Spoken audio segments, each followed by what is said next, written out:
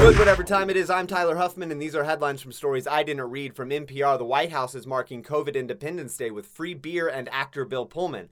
Finally, they're bringing in a president we can all agree on. From Fox News, Tucker Carlson joins calls for probe into alleged NSA spying on him, says Biden is redefining dissidents as extremists. From NBC News, Tucker Carlson has never been an intelligence target. NSA dismisses Fox News' host's claim. An NSA official went on to say, "We did look into him once, as we do with all Fox News employees, and found there was no intelligence to speak of." From NPR, illegal fireworks explode in Los Angeles bomb squad truck, hurting 17. Wow, bomb squad, you really avoided a dangerous situation there. And from CNN, Rick Steves, pot is now used by mom and dad, and grandma's rubbing it on her elbows. In other words, pot has officially become uncool. And those are headlines from stories I didn't read. I'm Tyler Huffman, and you'll hear me next time.